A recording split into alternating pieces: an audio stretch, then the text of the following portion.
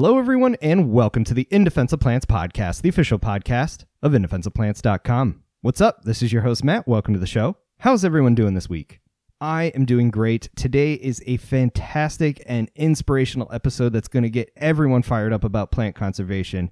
Joining us from Fairchild Tropical Botanical Garden is Dr. Jason Downing, and he is here to talk about the Million Orchid Project. It is a native orchid reintroduction program that focuses on getting kids, students, municipalities involved in orchid conservation in urban areas. It is a model program that everyone needs to learn about, and it's doing amazing things for both people and the planet at the same time. I will not do this justice in the intro. I'm going to let Dr. Downing tell you all about it, so let's just jump right into it. Without further ado, here's my conversation with Dr. Jason Downing. I hope you enjoy.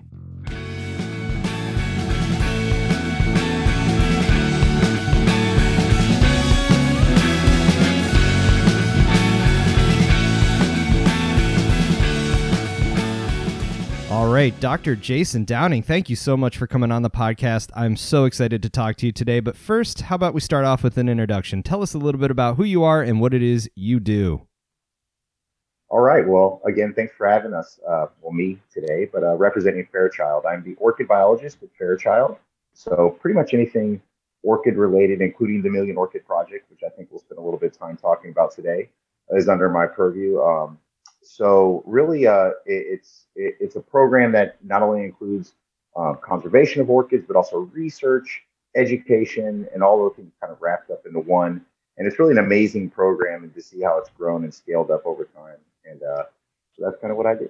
Awesome. Yeah, it's an amazing program, and truly, I mean, one of a kind, at least in this country. It is fantastic. So I'm pumped to finally be able to talk about it. But what brought you to where you are today? I mean, were plants always of interest to you? Were orchids a big part of your life growing up? I mean, where did all of this kind of get started?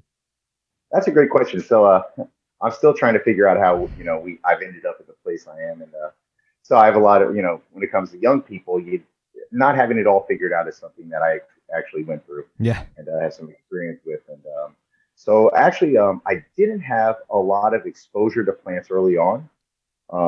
I grew up in Kansas City, from Midwest, and sports were really important to me, and music at the time. And I really didn't think much about biology. And to be perfectly honest, where I grew up, science was really only relegated to like the health industries, the medical fields, so things like nurse or doctor. So the concept of ecologist, let alone a botanist, was completely not even on my radar, probably all the way through high school. Well, I had a chance to attend university. I went to the University of Kansas, where I actually was a music major when I first started. So very different again in the science realm, but we're really got me working with plants and really more properly ecology, and working with science was an experience I had in a undergraduate course. So most majors, you have to take a science course of some type as one of your general requirements. And so I was kind of in that boat and didn't really think much of it. So I actually took a conservation biology course, and I had a really amazing professor, an amazing TA that had a bunch of us jocks and music guys and science people out in the forest. And we were actually participating in a classroom activity where we were actually looking at water quality. But I just remember having this moment in the forest where I'm like looking around like, this is a job. Like, you're not in a hospital. You're not surrounded by, sick people and patients or in a cubicle. So really it blew my mind that there was this amazing field where you could be outdoors. And I always kind of had that outdoor bug. Even when I was younger, I grew up, still relatively close to the country where, we'd explore the forest like many of, I'm sure your other guests have the same experience, and flipping rocks and catching tadpoles and all that stuff. That kind of always was in me. But understanding that it was actually a profession or a career path, that was something I hadn't been exposed to. And the lady who actually took us out is still, I keep in touch with her, but it literally changed my night. And overnight, I switched my major. It changed my life. And overnight, I switched my major to biology. Wow. And I pressed through a 4-year program in 2 years at the University of Kansas. And it was brutal, but I survived. And then I, of course, through doing a little bit of undergrad research during that tenure, I learned I definitely wanted to do the graduate school thing. And then that's what brought me to South Florida and working more directly with plants. I had an opportunity to do graduate work starting at the University of Miami, where I was the assistant curator to the Gifford Arboretum. And that was my first kind of intense opportunity to work with plants hands-on, and really just changed my life from there. I ended up doing my master's work, working with rare native plants of Florida, and most of my PhD work with orchids. So it's definitely a windy trail. And I talk to a lot of our younger folks saying, you're not going to have it all figured out. The key is really to explore as many options as you can. And then if you're lucky enough, one of those might just stick. Wow. Yeah. I mean, stories like yours, I love putting out to the world, because you do get this sense of like, it's a race. You got to figure it out right away. You got to know at an early age. And boy, if you figure it out already, let me know what that's like, because it's like, I don't know if there's a day where I don't feel a little bit like I'm floundering. Or unsure of yourself. Absolutely. And, that means you're always working. And science is also really rewarding that way.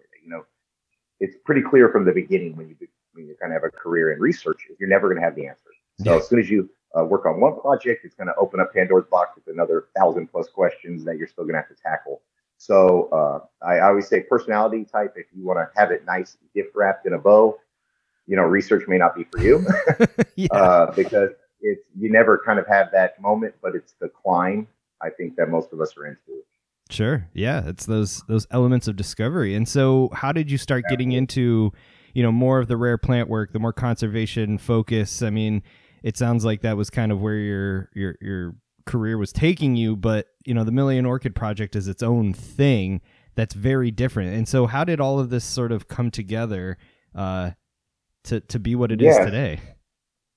Yeah. So, I mean, so there's kind of a couple pieces. I actually happened to be, during my PhD, when I was doing that at Florida International University, I was working with my advisor, Dr. Hong Lu, and she is a conservation biologist, and introduced me first to working with rare plant species, orchids being the prime group.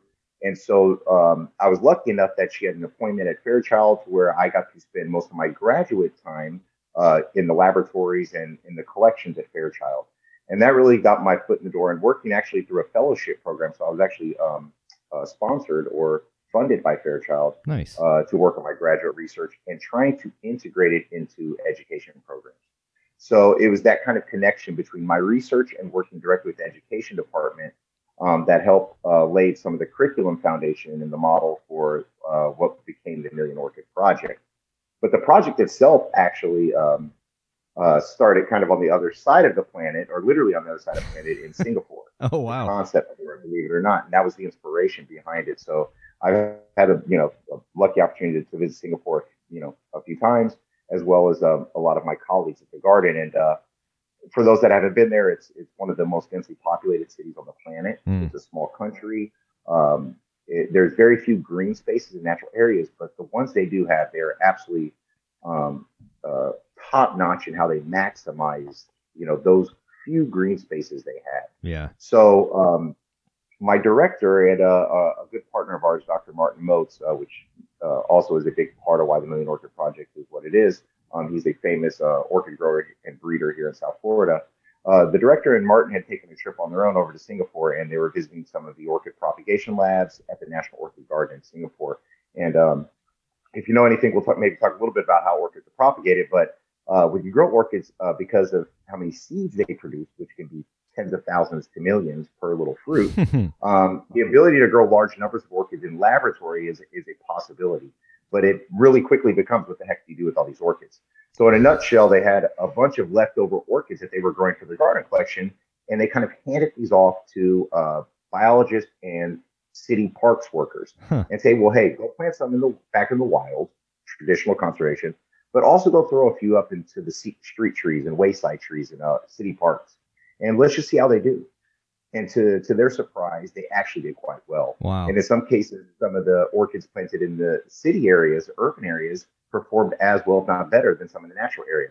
So it just raised a lot of questions as a conservation biologist, kind of, what is the limit to what we're doing? Right. And but most importantly, it was a revolution in how they were beautifying their landscapes through conservation, and how the whole country of Singapore itself is a botanic garden, and the cities within the botanic garden. And so that inspiration, with the help of Dr. Lewis, became the Million Orchid Project. We very quickly thought, why not South Florida? Right. We have our own amazing host. We have a beautiful subtropical climate, as you know, a densely populated urban core with beautiful green spaces and canopy trees that still remain and are being planted daily. And we have our own host of native orchid species that once kind of blanketed and were iconic in this region, but were largely lost due to poaching and habitat loss. So we were able to pipeline, we were basically able to tap directly into our education programs and through my work, working with schools, develop a curriculum and a model where we could get students and the general public involved in orchid conservation. That is so that's kind awesome. Quick. Yeah. I don't know if I covered all this, but no, it's a good overview. That's how it all came about. Yeah. And then it's become something even crazier than that, as I'm sure we'll cover. I mean, that's what's great. It's a little new, it's a little old, and a little, far and a little bit of close. Everything is kind of wrapped in this program. Yeah, and it's one of those ideas that just gains momentum, and when you put talented folk behind it, the sky's the limit. And what's awesome too is, generally when you hear about orchids, it's kind of like oh boy, we got to be careful. Let's get this in just perfect conditions, perfect this, perfect that. And I love there's sort of a cavalier nature about this. No, let's make a bunch of them. Let's bring them to schools. Let's get children doing this. Let's get the community involved in this. Let's put them in urban centers.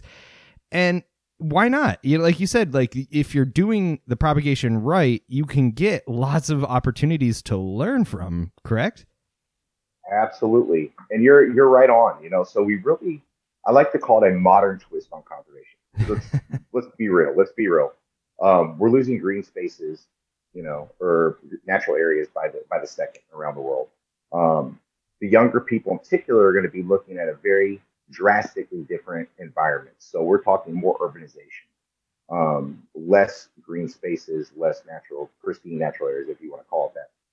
So we have to think about conservation in these areas. I mean, that's going to be the reality, unfortunately, or highly disturbed areas. And also thinking about putting the things that are most precious in the hands of maybe people that don't get trusted with a lot early on. And I was one of those kids, I was the kid that trusted, didn't want to give anything to, to be broken or, I'm going to run off with it. So I get it. But when you hand a student, something that's rare and endangered, and you're entrusting them with that, they look at you like, really? Me? Like, really giving this to me? And so that's a really life-changing moment. Not only, I've gone back and met some of these students, like, yeah, I come back to the school to like check on my orchid. Not like go to class, but like physically go to the school to check on my orchid in some of these, rougher schools, and that's pretty amazing that, just having being responsible for something and having ownership in something that's precious and being part of this kind of bigger thing, is something that can change things, is really important to give kids early on. And also having that laid in a foundation of science, authentic science. So they're getting that experience as well. They know what, so the beauty of the Million Orchid is we want everyone involved in every step of the conservation action, from the genetics of the plants all the way to tracking them long term. And that's what the Million Orchid Project tries to achieve. That's fantastic. Yeah. And thinking about life in an urban center, it's getting increasingly difficult for some folks to actually escape the urban center and get out into nature, especially as more and more gets developed. It gets pushed farther and farther to sort of the periphery. And, what it takes to see some of these orchids in the wild, it's even the biologists struggle these days that are going out and monitoring these populations. So now to bring that into the urban center and, like you said, put it in the hands of people that are often written off by even their teachers sometimes, is just, It's phenomenal. But, again, you just kind of go like, who thought of this? This is amazing. Yeah. So, society's kind of, showing us the path, crowdsourcing the science. Yeah. Like, this is the future. This allows us to scale everything up. My traditional conservation work may be deep in the jungles of China, or wherever I'm at the time, or South Florida, and hidden in the swamp. This is where most conservation takes place, right? Right. With a small team of scientists, hidden from everyone, right? Hidden from you, hidden from the general public. What we can accomplish with a small team of scientists is really a drop in the bucket if we start involving the public.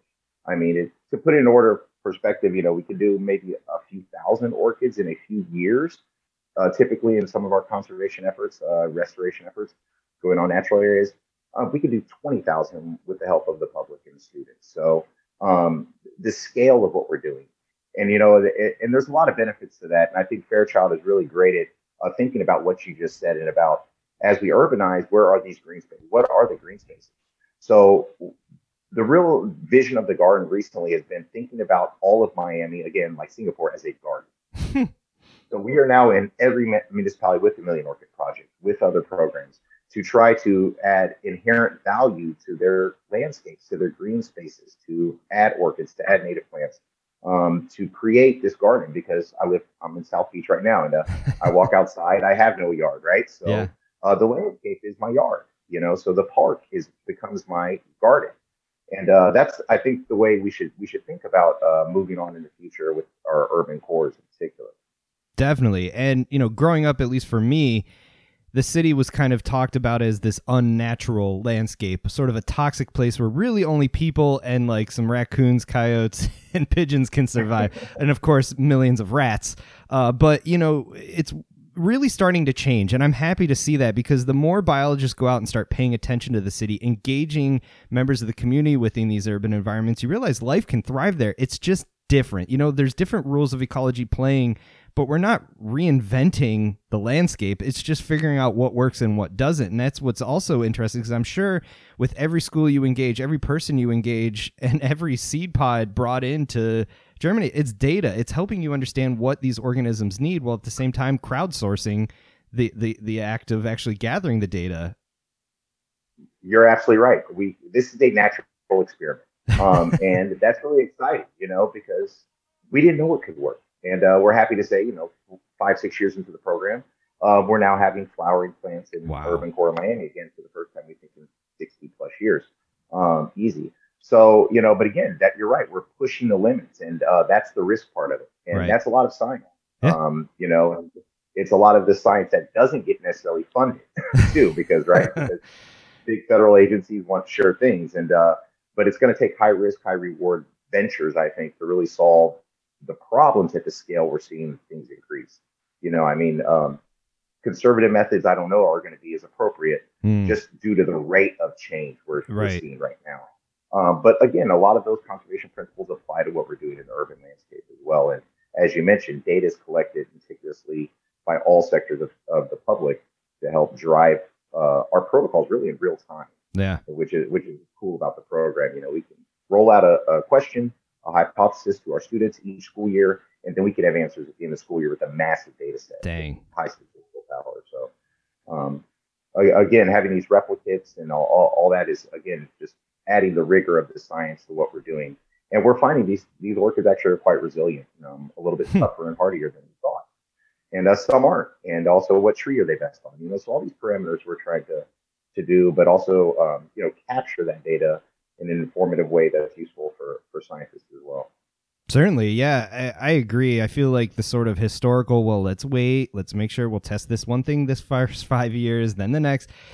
We're going to run out of time way quicker than we actually get answers to any of those things. But that does bring up a question of how do you make guided decisions to kind of hedge your bets a little bit with these risk-taking strategies? Like, how are you deciding on which species to work with first and foremost?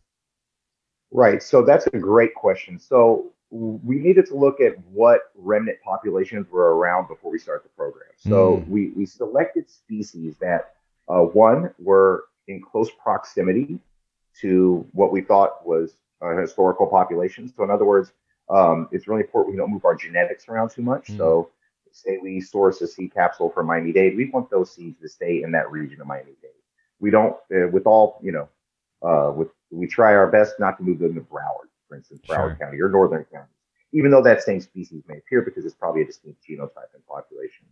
So we first off by selecting species that are in the proximity, but also we're going to, usually for the urban center, we wanted to get things that we knew could handle dry conditions. So xeric species, so species that we knew were hardy in terms of were in either dry, seasonally dry forests or coastal. So things that were really in hot sun, those are going to be great plants for the urban core, simply because most of the data shows, climatic data, that urban centers have this heat island effect, in which you're going to tend to have, on average, warmer and drier conditions. So we really want to select plants that weren't going to be water loving, things that are in deep sloughs or swamps, that are really just spoiled by perfect, stable buffer temperatures and lots of ambient humidity, because that's not the situation. But the good news is we actually have an amazing palette of these neotropical dry forest orchids, because the extreme southern tip of South Florida is actually part of the Caribbean basin ecologically. We have much more in common in Miami with the Bahamas and Cuba than we do really with, Orange County in Central Florida for the most part. So a lot of these species that also occur in the Caribbean are these really kind of hot, tough little orchids. And so we started with about 10 species that we thought would do well in kind of these very dry, seasonally dry conditions and kind of really harsh conditions. And then we start to increase our palette for things maybe that are a little bit more sensitive to drought and light and heat, but maybe would be good for certain situations where, say, there's a park with really dense canopy, that has a really lush, kind of, very old forest still remaining. So then we end up, incorporate some other things that don't maybe prefer a little bit more shade. But really, our selection process began with things that were in proximity, usually things that we could source right there, Fairchild. If we knew they're growing at Fairchild, they're likely to be able to grow a mile down the road. Fair. But also thinking things that are kind of this xeric or dry loving genotype or population. But now we're sourcing things wherever our partners are. So, as we take on partners on the West Coast or Ohio or where you name it, Washington, D.C., we need to take on plants that are appropriate species that are native to their regions. So that's kind of a new part of the program as we scale up and we move beyond our footprint in South Florida. That's really exciting. And before we kind of go to what you're doing to move the needle forward into other areas, you're, again, South Florida, very specific type of climate, but it opens the door to different life habits of orchids. As a more temperate person growing up, I thought all the orchids that weren't bought at the grocery store grew in the ground. But then you go to places like South Florida, the Fakahatchee, and you see like, oh yeah, there's epiphytes. They can exist on this continent. And so were you really working with epiphytes first? And has it been, was it a mix? And then was there a challenge in thinking about the terrestrial versus epiphyte lifestyle in this sort of effort? Yeah, so that's a great question. And yes, so we work with both. But again, the majority of the plants we're working with are epiphytic species. Okay. There's a couple of reasons for that. One, it's easy real estate for us. Yeah. You'd be surprised getting a permit pulled for a park to plant in the ground is much different than planting in a tree. Oh yeah. So yeah, the bulk of our species, I'd say about 3/4 of our species are these epiphytic species, which just get into southern tip of Florida. Some of which are extremely rare, like our native cowhorn orchid, Certipodium punctatum, our native Mulier orchids, which are really state endangered level species. But we do have a few ground species as well, or terrestrial orchid species, which we profile, and which are also very unique, really found nowhere else in the southern peninsula of Florida, some of these tropical ground orchids. And another reason for that is because as part of the education program and being able to be kind of able for anyone to participate, we had to think about schools that didn't frankly have trees. And some schools just don't have trees.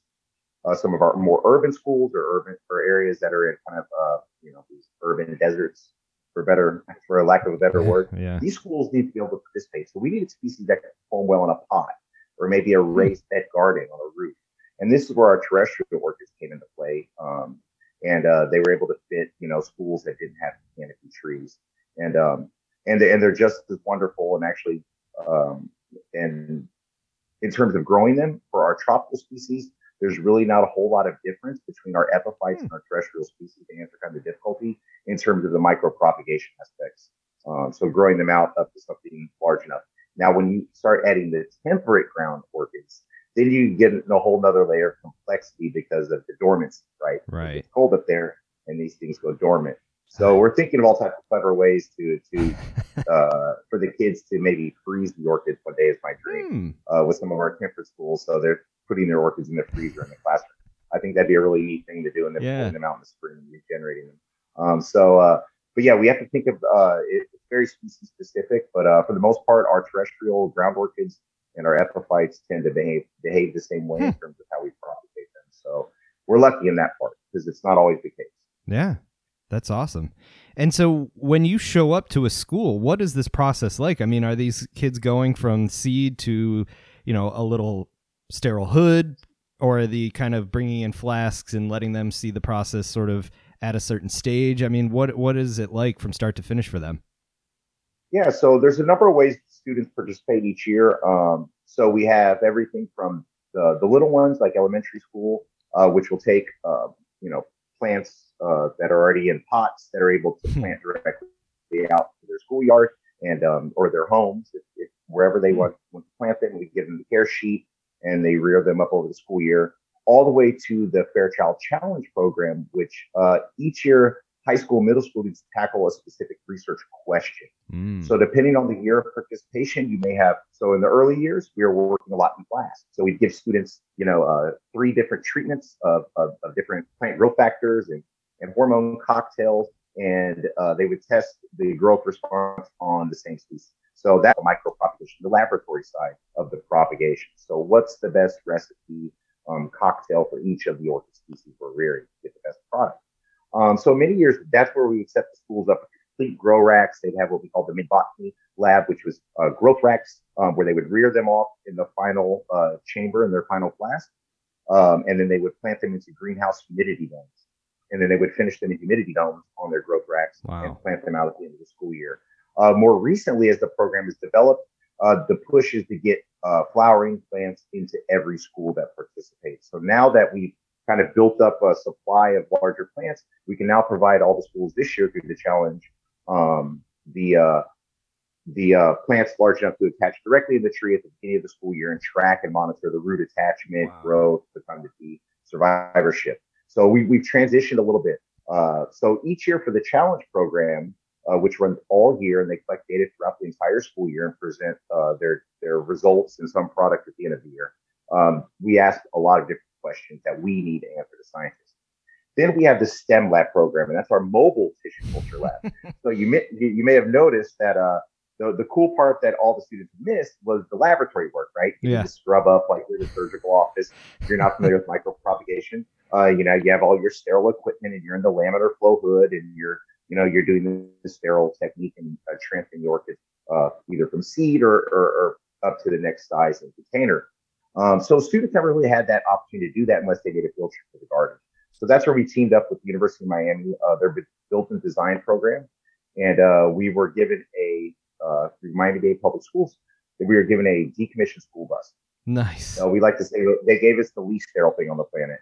And we handed it off to the professionals, I like to say, at the University of Miami, these senior students in their undergrad of their architecture program.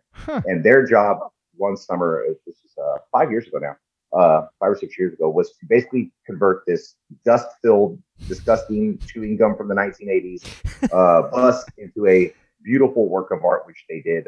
We now have a mobile tissue culture laboratory called the STEM Lab, which has 2 laminar flow hoods, which each can fit 3 students. So we can do 6 students at a time.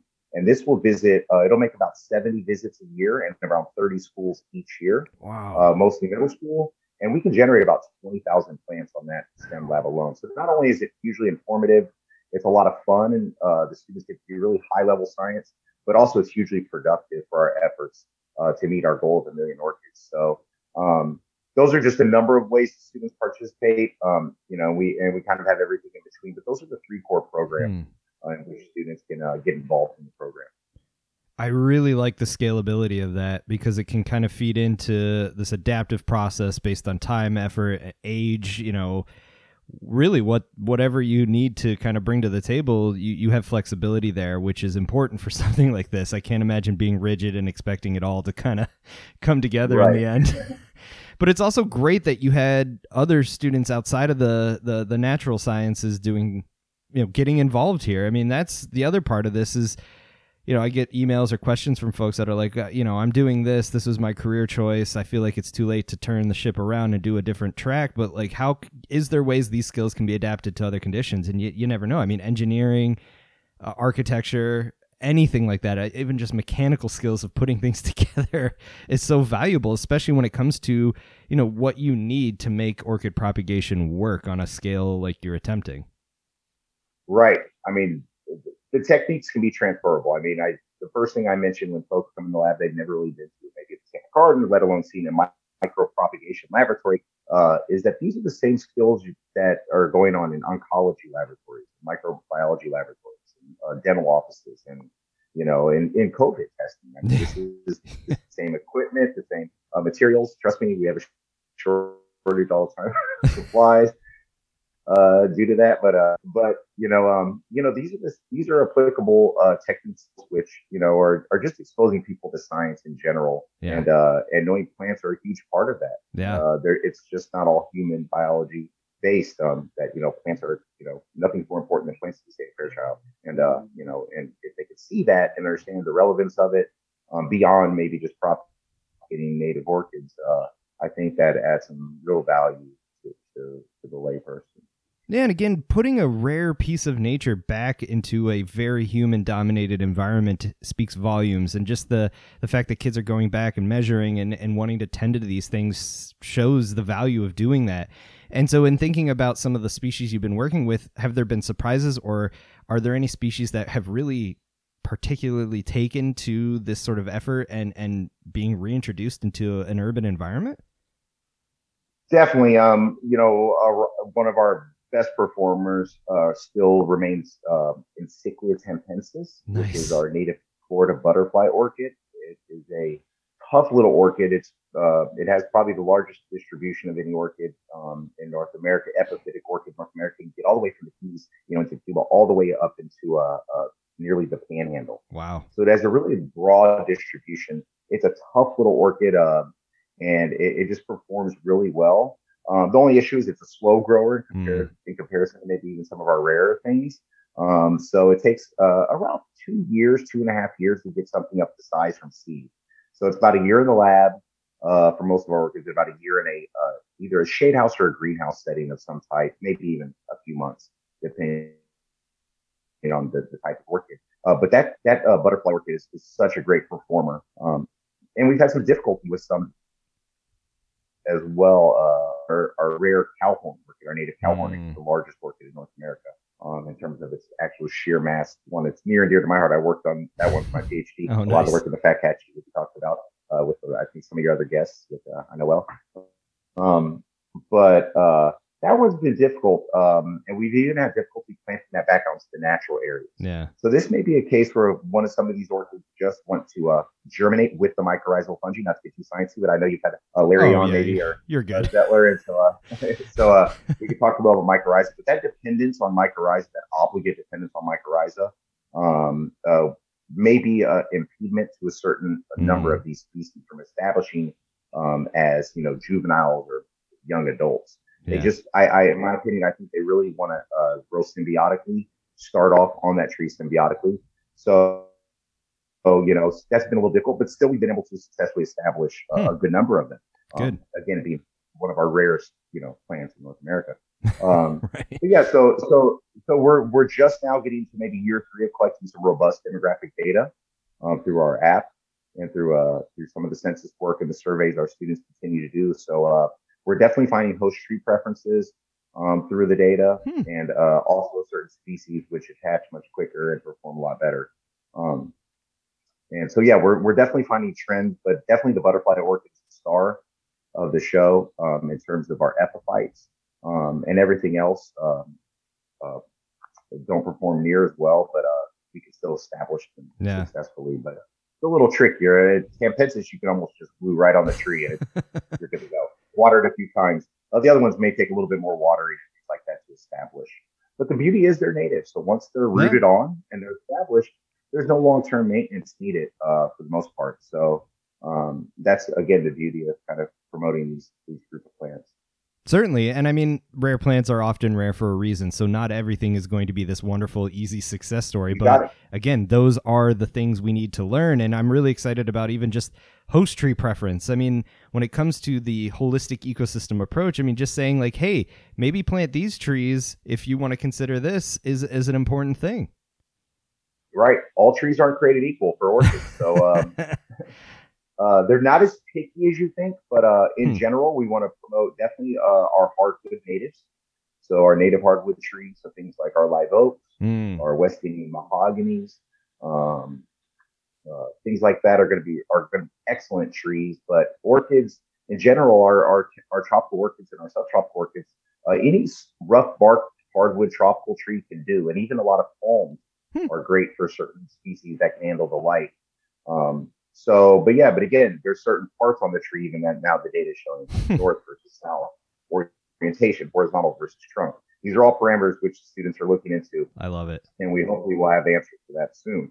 Um, but yeah, there absolutely is a preference, and this can guide some of our green space managers, other city officials, Yeah. and has guided them on in terms of kind of selections when they're thinking about urban canopies and being appropriate for other things besides just the tree. So not just Certainly. orchids, but bromeliads, ferns, and tillandsias and other epiphyte community, which is rich here in South Florida, but it's hugely understudied. Yeah, I bet. So I'm really happy you brought up this idea of feedback to city land managers because, the city is the human environment and ecological processes are happening, but the human hand has to be involved at all points. And so that comes down to how do we replant trees? What tree selection are we doing? How are we managing these parks? And I'm sure the data you're collecting and for the stakeholders that do want to get involved, this is really useful to help kind of shape the sort of the planting and landscaping of the future for some of these areas. No doubt. I mean, and to be honest, Matt, the enthusiasm has really been kind of unpredicted. We didn't expect this much enthusiasm, Hmm. particularly from some of our municipal partners. Um, they're really gung ho about the idea of again of greening up these areas, and these particularly in Miami. We've been really lucky in that a lot of our public officials have really put a focused effort in supporting our program and greening Nice. up their existing landscapes and improving their landscapes.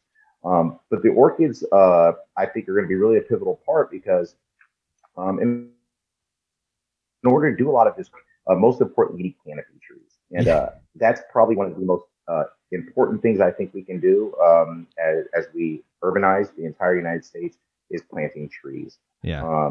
Trees seem to be the foundation for rehabilitating some of these areas which have kind of lost nature. Hmm. So I think starting with the canopy trees and getting a great variety of native canopy trees is the first step. And so and that just helped kind of promote the importance of it. So when a public works official is proposing planting native trees in a park, they could say if we do this, we can add our orchid, we can add, so it adds another layer of value. Yeah. I think than just having the tree alone. And if you build it, they will come. So you now have nesting sites, and you have tillandsias and bromeliads, and maybe orchids popping up naturally now Hmm. once you put in certain selections.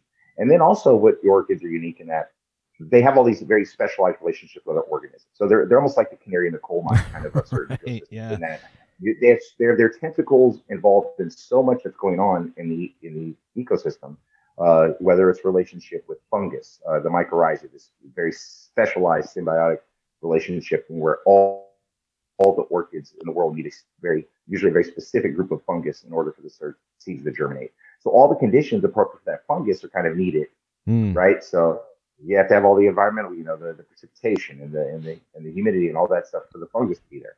Then you have the interactions with pollinators, right? Hmm. And a lot of orchids are cheaters or they're deceptive.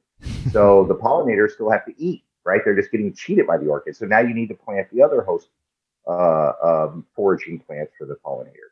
So make creating a situation where orchids can thrive will also create an umbrella to where you're basically essentially kind of almost recreating the original system.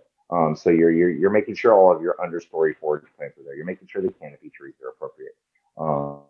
And so orchids are kind of unique in that using that one single organism, you can kind of really helps you think about how appropriately you're planting and what kind of design and also what kind of species selection you should have.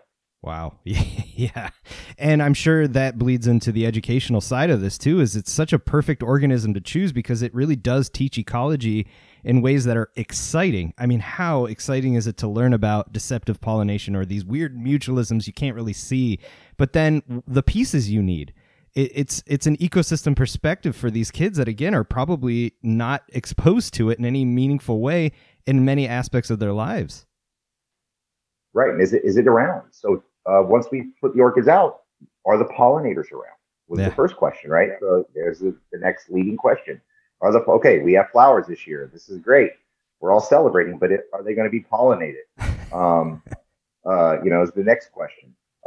And sure enough, we have seen some seed capsules naturally being produced. So that's a good sign that they're around. Maybe not the same densities or numbers, but they're around. Sure. And then maybe now that the seeds have been produced, is the fungus still around?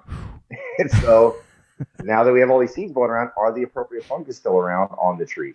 And we're doing a lot of that research as well. And we're doing some really exciting research with our graduate students. And we're finding that actually these fungus are around. Whoa. So that's really hopeful and reassuring that, if we get seed set, if we have reproduction in these plants, that we will get germination, sporadically happening, and we will get volunteers. So that these are all, things that the students are taking on. And we're hopeful, actually, believe it or not. We're more hopeful than ever in that, these specialized things can even survive in a urban landscape. That is some of the most exciting news I could have expected to come out of this, because I would imagine when you started this project going, you didn't know what was going to happen, but there's always that moment in conservation where you're like, this could be very depressing. But one of the themes that runs through a lot of conservationists that I talk to is that message of hope, that we just need to start paying attention and doing things a little bit better. It's not tear down the city. It's how do we make the city better? And that's exciting moving forward into a future where that's only going to be more of this world. You got it. And a lot of science is failure, and so we and trust me, these things die. Yes. Especially in school, especially in classrooms with dirt and germs and everything. But that's important that they get exposed to that early on, that science is a lot of just trial and error. But the question is, what do you do once it fails? That's data. We look at that as data. Why do you think it failed? Why? Well, we went to spring break and we didn't water them. Well, probably a good reason, right? So again, so plants need water. I mean, it could be as basic as that. So even with the failures and the unexpected, we learn something, and we have to put that out right to the students immediately, as well with our partners.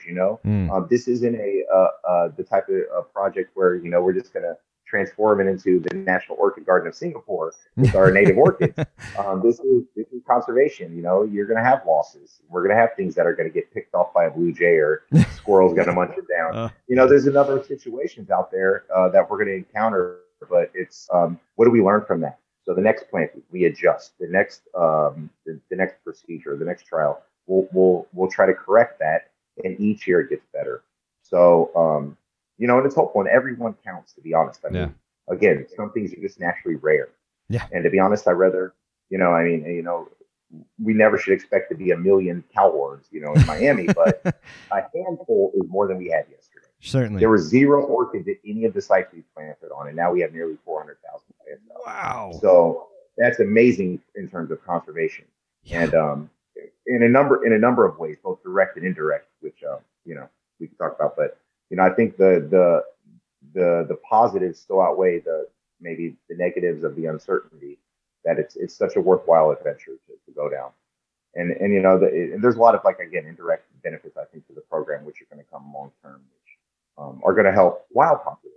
So yeah, I'm kind of on a tangent, but no, that's the beauty of podcasting, my friend. And yeah, I mean, you're getting me jazzed. I'm getting goosebumps thinking of the possibilities here. And talk about possibilities, you hinted at it already, is sort of the expansion of this. I mean, moving north, moving west, east, wherever you want to go, it sounds like every city could have a million orchid project or some form of that.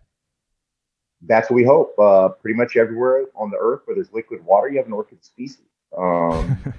Oh, yes. I mean, pretty much everywhere, but Siberia, parts of Antarctica, excuse me, and Sahara Desert. So outside of that, it's fair game. And I think our educational model has been reproducible. It's pretty darn reproducible. Again, we've piloted it out with a grant in cooperation with um, Smithsonian and the Youth Access Grant, where we've actually piloted this program for 3 years now in the DC area, in the Virginia, Maryland, DC area, and inserting their native species into our education curriculum. But yeah, that's the dream. I mean, we have big goals beyond just Florida. Internationally, partners that before COVID were lined up to kind of take on these programs and start sourcing material. And so, yeah, it's absolutely reproducible. And I think also it's an opportunity to get a lot of our Botanic Garden and other institutions involved more with the public schools and with the general public through the Million Orchid Project, because, of course, we need partners in those regions to help source the plants, to get permits and to grow them, in their facilities, and then help spoke them out to their neighboring schools as part of the program. But yeah, that's the dream, is to have the Orchid Project everywhere. And, Nice. even in some of those cool, again, my bucket list is getting the lady slippers back in Central Park, right? Man. With all just covering Central Park with lady slipper orchids and cypripediums. And so these are the type of dreams we have. And That's awesome. We're going to keep on trying. Yeah. Well, I mean, the model seems to be working, and I hope from people hearing about this. In New York, I heard you say it. Yeah, exactly. I've got listeners up there. Don't worry. But all right.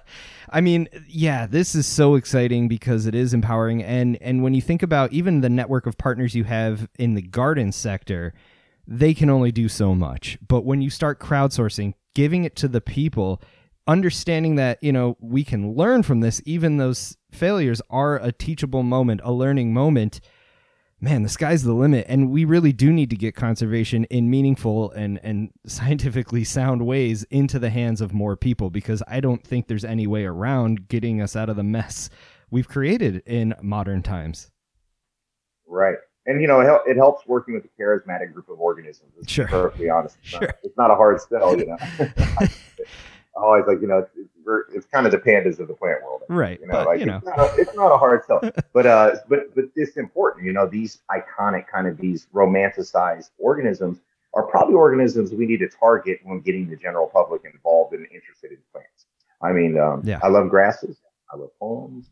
I love all types of plants, but things people recognize they have cultural inherent value to, I think are going to be great target plants to work with. Yeah. It's a plant oriented talk, but we're going to have to do a little bit of marketing, good marketing, I think, to help get conservation more on the mainstream and more noticed. So orchids, I think, are a great organism to work with. Big time. Yeah. I mean, you got to understand, we have to meet the public where they're at, not expect them to get on the same page as us right away. And it's moments like this, it's charismatic organisms like this that, and again, orchids are charismatic. They're beautiful. Everyone can fall in love with them, but they also can teach us things. And that's what's great about choosing that as well, is, what's good for orchids can be pretty darn good for the environment too. Yeah. And we're starting with the hard one. So, right. Yeah, exactly. It's kind of all downhill once you've successfully done some orchids. Worked with orchids is kind of all downhill. So we're starting with a challenging organism as well. I love it in many respects. So, wow, I agree. So much respect for you, your colleagues, and every child and teacher that gets involved with this. Every municipality, stakeholder, land manager that wants to get jazzed and get involved. I mean, this is really a community effort. And so with that in mind, people that want to learn more about the Million Orchid Project, more about your research, what's going on at Fairchild and other gardens, where do you recommend they go looking? You can always reach out to us at Fairchild Garden. Our website, you can, if you're interested in the area and you're interested in purchasing native orchids for your yard, that's always a request we're getting. We're now kind of in that point where we're helping local residents get appropriate native orchids for their yard.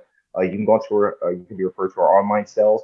For general information on the Million Orchid Project, you can contact me directly at jdowning, DOWNING, at fairchildgarden.org. And we can explore what you have in mind. We have a program really that can fit anyone's needs. And even if you're out of the state of Florida, we have a lot of partners outside of the state, and we're happy to engage and discuss more. And we're just excited to spread the word and get other people's involved. So excellent. And I'll save everyone the trouble. I'll put the links in the show notes for this thank episode. you. But Dr. Downing, this is inspirational. It's exciting. I think everyone listening is going to be jazzed and want to get involved in some way. But thank you so much for taking the time to talk with us about it, but also for doing everything you do for orchids, for kids, for just the ecosystem that we all have to live in. Well, on behalf of all the hundreds of thousands of participants, we thank you. And, I'm kind of just helping kind of keep the ship afloat. But again, this wouldn't be possible without all of our amazing student partners. And we thank you for letting us spread the word. Of course. Well, hang in there, stay healthy, and go get those million orchids out there. All right. We'll do a follow-up after the million one. Perfect. I love it. Right? Awesome. We'll do a special episode. All right. All Sounds right. good. Cheers. Cheers. Bye. Yo, how cool is the Million Orchid Project? It is so amazing to hear all of their successes, all of the things they're learning, and the ways they're getting people involved in orchid conservation and really ecosystem conservation. It's crowdsourcing plant conservation, and we desperately need more emulation of this sort of program. I thank Dr. Downing for taking time out of his busy schedule to talk with us, and I mean it when I say go check the show notes for all of the relevant links for what we talked about today. This program is just too cool, and I can't sing its praises loud enough. If you're enjoying conversations like this, please consider becoming a patron over at patreon.com/indefenseofplants. My patrons help make this show possible. I could not be doing this week after week without their support. So thank you to everyone who supports the show already and consider doing it today. If a monthly contribution isn't your thing, consider picking up a copy of my book, some of our customizable merch, or some stickers. All of those links are in the show notes as well, so go check them out over at indefenseofplants.com/podcast. But that is it for me this week. Thank you all for listening. Hit that subscribe button and keep checking back in. Till next time, hang in there, stay healthy, and get outside if you can. This is your host, Matt, signing out. Adios, everyone.